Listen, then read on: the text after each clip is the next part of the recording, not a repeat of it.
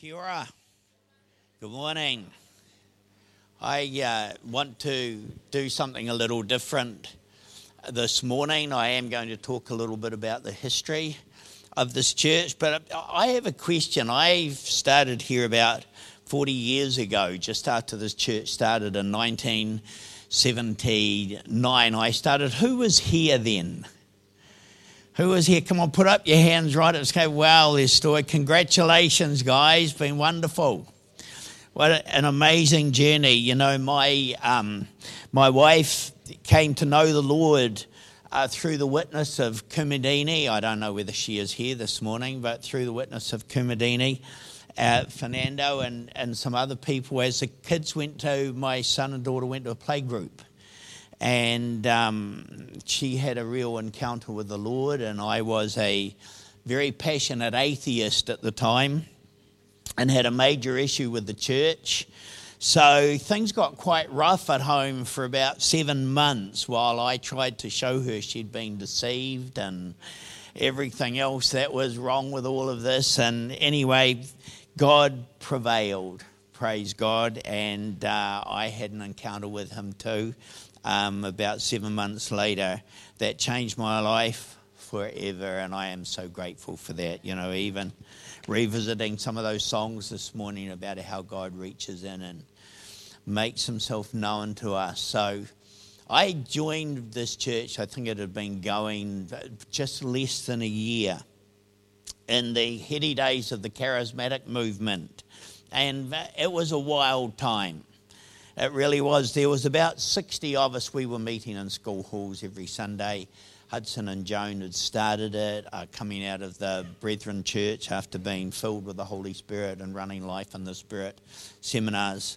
And we would come here on a Sunday morning and incredible things were happening. There was healings and salvations and miracles and great preaching. And for me, as an atheist, and not believing there was a spiritual world, to walk into all of that, I can't tell you what that was like, although many of you experienced the same thing yourself. It was just phenomenal. It actually was. And as a church, we were called the Christian Fellowship in Upper Hutt. At that point, we've only recently changed our name, as you know, but as a church, we grew really fast.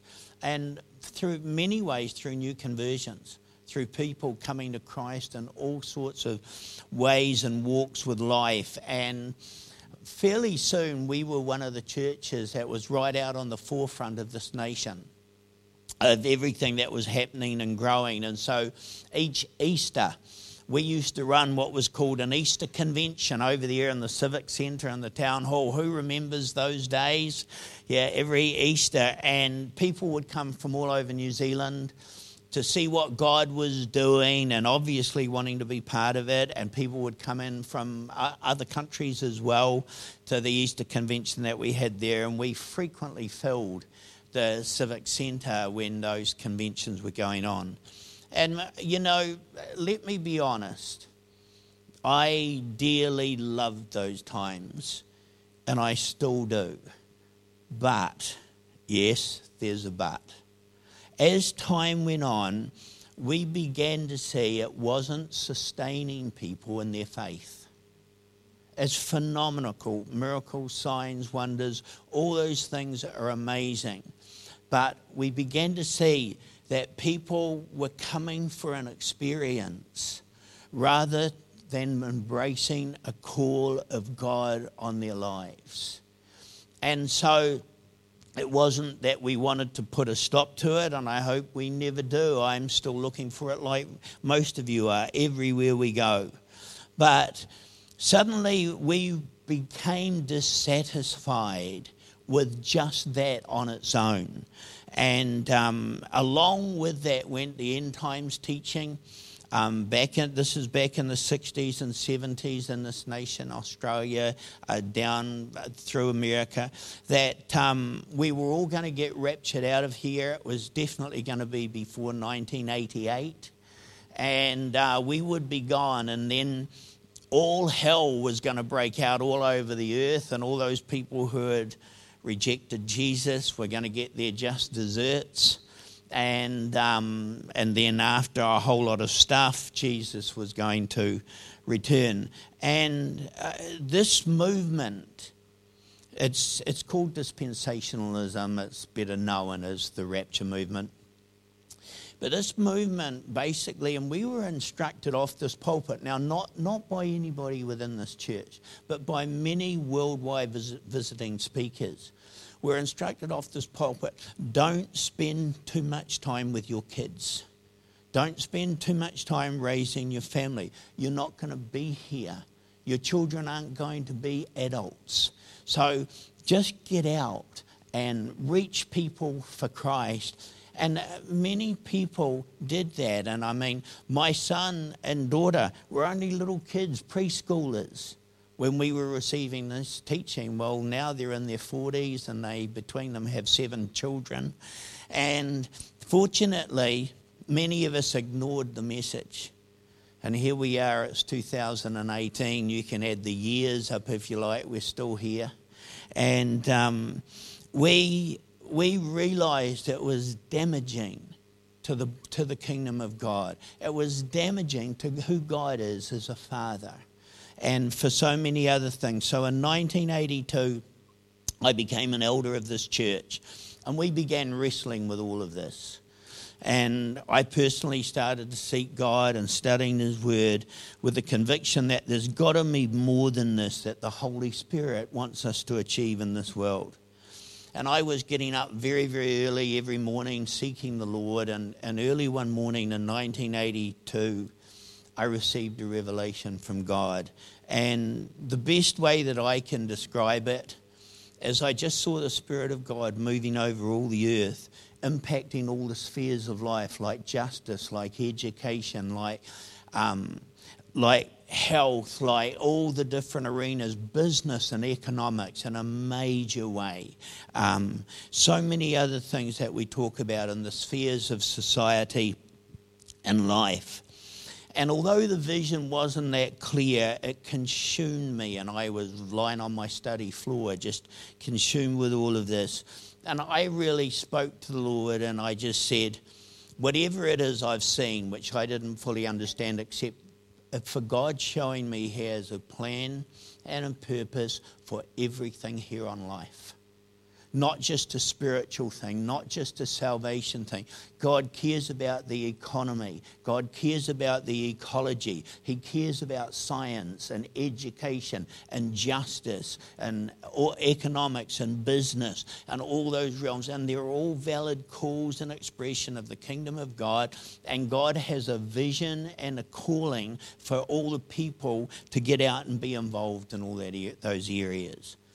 So that's what I saw, and I said, Lord, I will just give anything to be part of this. But what God spoke to me then, I'm still trying to grasp it now, is, Bruce, it doesn't take anything.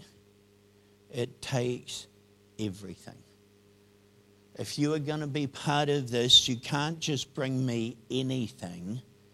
You have to bring me everything about who you are and what you do and what your life is. And He took me to the scripture, Isaiah 58:12, which says, those from among you will rebuild the ancient ruins. You will raise up the age-old foundations, and you will be called the repairer of the breach, the restorer of the streets in which to dwell. And that's been the guiding scripture that's taken me everywhere I've gone in Christ. And when it says those from among you, I knew it wasn't about who was the elite people in the kingdom of God, because God's no respecter of men. And I knew God was showing me they're not special chosen people. Everybody's chosen for it. But what He showed me was the fact that not everybody will accept it. Not everybody will sign up to be part of this calling. And of course, I wanted to start right away. Let's get into this. But I had to wait 10 more years while I studied the scriptures, while I learned about the role of the church. I was an elder here. While I developed kingdom business skills, I was still running my own business. And while I worked with the leaders here and around this nation to build the church. And finally, in 1990, God called me out from my business to the life that I mostly lead today. And I'd met Dennis Peacock by then. Dennis Peacock, we actually met him by bringing him down here to speak at one of the Easter conventions. And so Dennis and I covenanted together to build the vision of the kingdom of God wherever the Lord opened the door. So by 1995, the work we were doing overseas had grown so much that I was travelling nearly 6 months of each year to many different parts of the world, and things were humming along here. There was just so much happening everywhere, and it was really hard to know how to lay hold of this thing. But of course, we were always understood in teaching, it's bigger than you, it's bigger than me. It's bigger than one lifetime. In fact, God is the God of Abraham, Isaac, and Jacob. He works in 3 generations. So it's bigger than 3 generations. And so the issue is you don't try and achieve it all in your lifetime. You just express gratitude to God to be part of the journey and find out what piece of it he wants you to play and what you should leave alone and not be involved in, which I think has always been a challenge. So back to this church. In 2001, we purchased this property that we're on here through a remarkable run of events. I'm looking for a little bit of water, Evs. Yeah, thank you. Through a remarkable run of events. And I don't know how many of you today are still conversant with them, but after years of meeting in school halls, a supermarket bought an old broken down building in Queen Street that they were going to build a supermarket with. You're wonderful, Jesse. Thank you very much. That they were going to build a supermarket on, and they paid, I forget the exact price, I think they paid about $850,000 for it. And of course they didn't care about the building. It was an old dressmaking shop. They were going to pull it down. Then after a period of time, they decided the market didn't justify building a supermarket there, so they just left it. So we rented it and went to those meetings. Boy, it was a rough place. In fact, one speaker, less sensitive than a lot of us are, trying to be from the pulpit, walked into the place, and before he shared, he looked at Paul and I and said, "Wow, this place is a sow's ear, isn't it?" Well, of course he was right, but we were deeply offended, both of us. But so we went, and so we were renting it, and then the indication was they might sell it. So we had Anne hired, her name was then Anne Wood, as part of this fellowship. She was an amazing entrepreneur, and she started an op shop. And she said whatever God blesses her, she will give half the profits to us as a church for a building fund. So by this time we had $350,000 in the bank that had come from her. So we went to Auckland, met with the supermarket and said, we'll give you $350,000 for this property, which they'd paid nearly $1 million for. And they just looked at us and said, we'll take it. So we were absolutely stunned. So the question was then, what are we going to do? Now, in the meantime, another supermarket called Countdown had decided they would quite like to have a supermarket in the CBD, in the central area. So they came and said to us, we'd like to buy your property. And we said, no, we're not interested. We've just bought it ourselves for a bargain price. We didn't tell them that. And we're going to build a brand new purpose building on it. And they said, oh, really? Well, we'll give you $1.1 million for it right now. So it took us all of about 5 seconds. And we accepted their offer. So look at what had happened. A supermarket had bought it for less than $1 million, sold it to us for $350,000. Then another supermarket had come in and bought it off us for $1.1 million. Phenomenal. So we went and bought a section in Park Street where Mitre 10 is now to build a purpose-built building there. In fact, we'd already started doing the drains, and this property came on the market. And Paul and I just both loved it and saw the opportunity of it. And so we thought, let's see if we can buy it, and we bought it for $1.1 million. So we'd not raised a dollar out of people's pockets. We had gone from a school hall to Queen Street. We're Countdowners now. That's why they're there, by the way, guys. We all have a stake in that place. It's been well prayed over and ministered to. From there to here, without asking the people in the congregation for $1 to have the building and the property. And it was just an amazing miracle from God. We moved in here in 2001. I think we had a mortgage of about $100,000, and we did some improvements, as you know. But along the way, we built into the area the offices that are now here. Thank you. Some of you wonderful tenants are here, with the goal of meeting most of the building costs and ongoing costs through the office rental and the hall hire and all those things that we did. So we need to know that story. It's part of the history here. How we sit on a property that's worth probably today $4 million, 7 acres of land and all what this is. And God basically put us here through transactions without us raising any money except the money he brought in through Ann Wood through the business that she did. Amazing miracle, amazing story. So, obviously, we haven't done all the things that I wanted to see us do here, not yet. And there's some disappointment in that, but we don't get all our own way in life. We all understand that.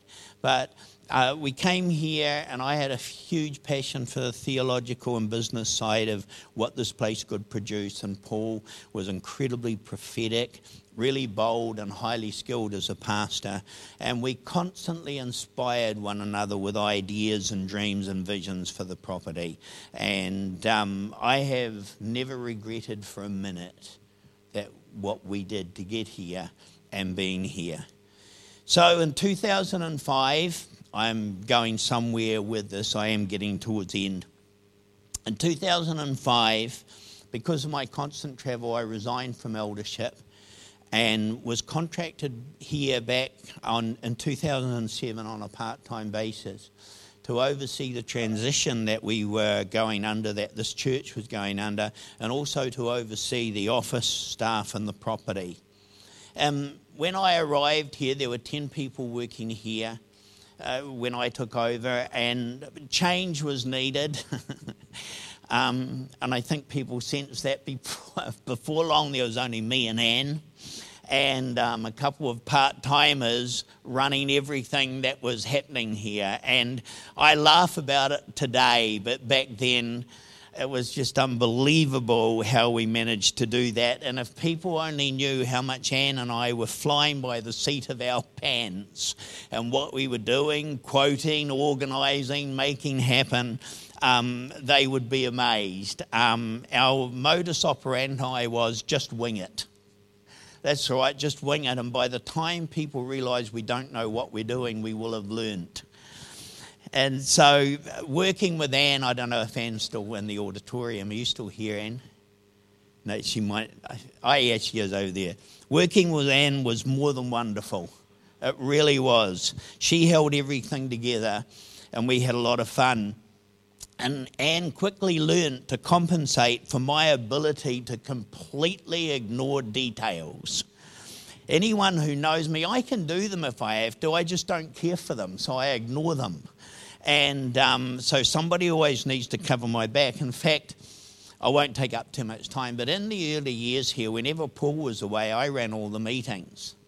And everybody would sit here waiting for notice time because they would know. People would give me notices. I'd have a quick glance and say, yeah, I've got it, and get up here and give all the wrong information. And someone would yell out, no, Bruce, that's not this Sunday, that's next. No, Bruce, it's not at 7 o'clock. And so in the end, I was not allowed to give notices here. I was banned. I think I still am. I think the bans still exist. But people thought, well, this is a local fun time of Sunday mornings. Is Bruce doing notice time? But we worked hard, and Ann has done such an amazing job. Appreciate everything you've done, Ann, and treasure all those memories. It was so much fun. And so others came and went in the office, and everybody brought something special. And for my role, I've just loved working with you all so much. And I could ramble on forever, but I won't. Because I'm at the stage of life here, being so aware with Jesse and Angie leaving, that this church is about to enter into a brand new season. And God has made it clear for me that it's not for me to play a leading role in it. My role of helping to build and shape this church is coming to an end, as God has called me with Linda alongside of me to a new season of life. And many years ago, I asked God for two things that I really wanted to achieve at the end of my life, before the end of my life. Firstly, as you've known, I've been passionate about the message of the kingdom of God. And I asked him that I could have a period of time where I really am able to lock down the foundations of all the work that I've been connected with and done overseas. Over the last 30 years has grown significantly. Dennis and I have had to divide up areas and do a whole lot of other stuff I'm not going to go into now. But basically I'm responsible for Asia, which is growing incredibly.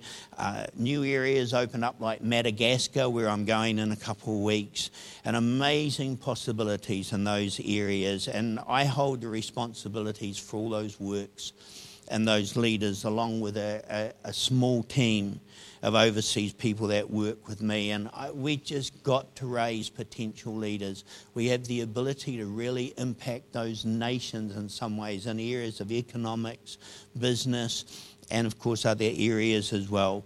So I've committed 4 more years of travel in order to achieve this.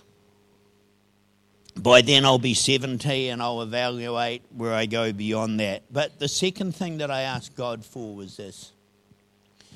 I want to be able to give a period of my time to in-depth study and writing and meditation. And these are things that are not new to me. They've always been a big part of my life.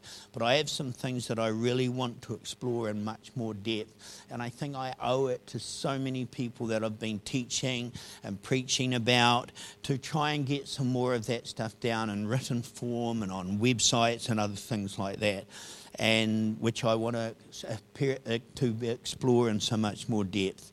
I also will be completing my master's degree, which I'm doing at Otago University on the topic of the Kingdom of God. So in December of this year, I am releasing all my current responsibilities here at Lane Park Church, and it will now be the role of others to take it wherever God wants it to go. And although this church will always be an important part of our lives, and I'll remain open to preach here, our attendance will not be as regular.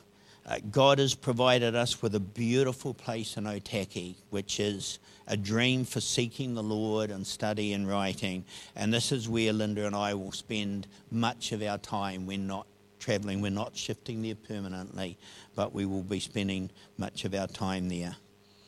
So here's what I want to say, and just announcing this. I have gained far more than I've ever been able to give back to this church. And when I look at it, this is where I met the Lord. This is where I learned so much of his ways. We raised our children here, who grew up through the children's church and Sunday school and everything else, and the youth group, and became on fire for God. And they've added 7 wonderful children to our family. We bonded with many folks who are our lifelong friends, whether they're still here or not. I worked for 25 years in eldership with Paul Jackson, Hudson Salisbury, and the others, and we saw so much fruit. It was here that I met Dennis Peacock, who not only is my mentor, but we're co-partners and working in so many different places of the world. And in fact, in 30 years, I've travelled more than 2 million air miles and ministered in 23 different countries. And that's still ongoing, and it's still threatening to grow. You know, it was here at this church that we farewelled my beloved and faithful wife of 36 years, Vanessa, when she went to be with the Lord. And I was crushed and perplexed, and this community gathered around me and just loved on me and gave us so much, and I'll never forget that. It was here also that I met my amazing current wife, Linda, and as a result, bonded with her family in a lifetime commitment. This resulted in Jesse and Angie coming down here, and I've had the privilege of being able to play a role in mentoring Jesse, who I am so proud of. Jesse and Angie, you guys have done an incredible job. I love you guys to bits and just so proud of you and what you've done. I'm not going to go on, but here's the point I want to say. I am a product of this church. God brought all this to me, all my treasures, all the things I value in life through the church. And this is why I will always be an enemy of those who knock the church. So much of what God has for each of us is held within the church for us and within the biblical community. And we deny ourselves and others so much by knocking what it is. And, you know, it was here that I and many of you grew from a brand new believer to somebody who has at least some idea of who God is, what he is about, and some ability to communicate that in a way that inspires other people. This is what this church has produced. This is not my last preaching session this year, but it just seemed a good time to announce this. So as I contemplate my journey here, all I can do is look and wonder at this church and say to those both past and present, thank you all so much. Then all I'm able to do is bow my head in grateful worship and praise and adoration to God. It says in Psalm 16, my lot has certainly fallen in a fair place, and you have all contributed so much to that, and I thank you all so much. But this morning I want to finish with a comment, and so I'm finishing now, that has almost always been important to me. If you want to change the world, you need to have a dream, not a complaint. If you want to change the world, you need to have a dream, not a complaint. I've almost always dreamed big. I still do. I still have big dreams for whatever years of my life God's got left me. And God dreams, and he includes all of us in his dreams. Don't ever stop being part of them. His will be done, and his church will play a major role in that. And may God bless you all as we're all part of it. Thank you very much.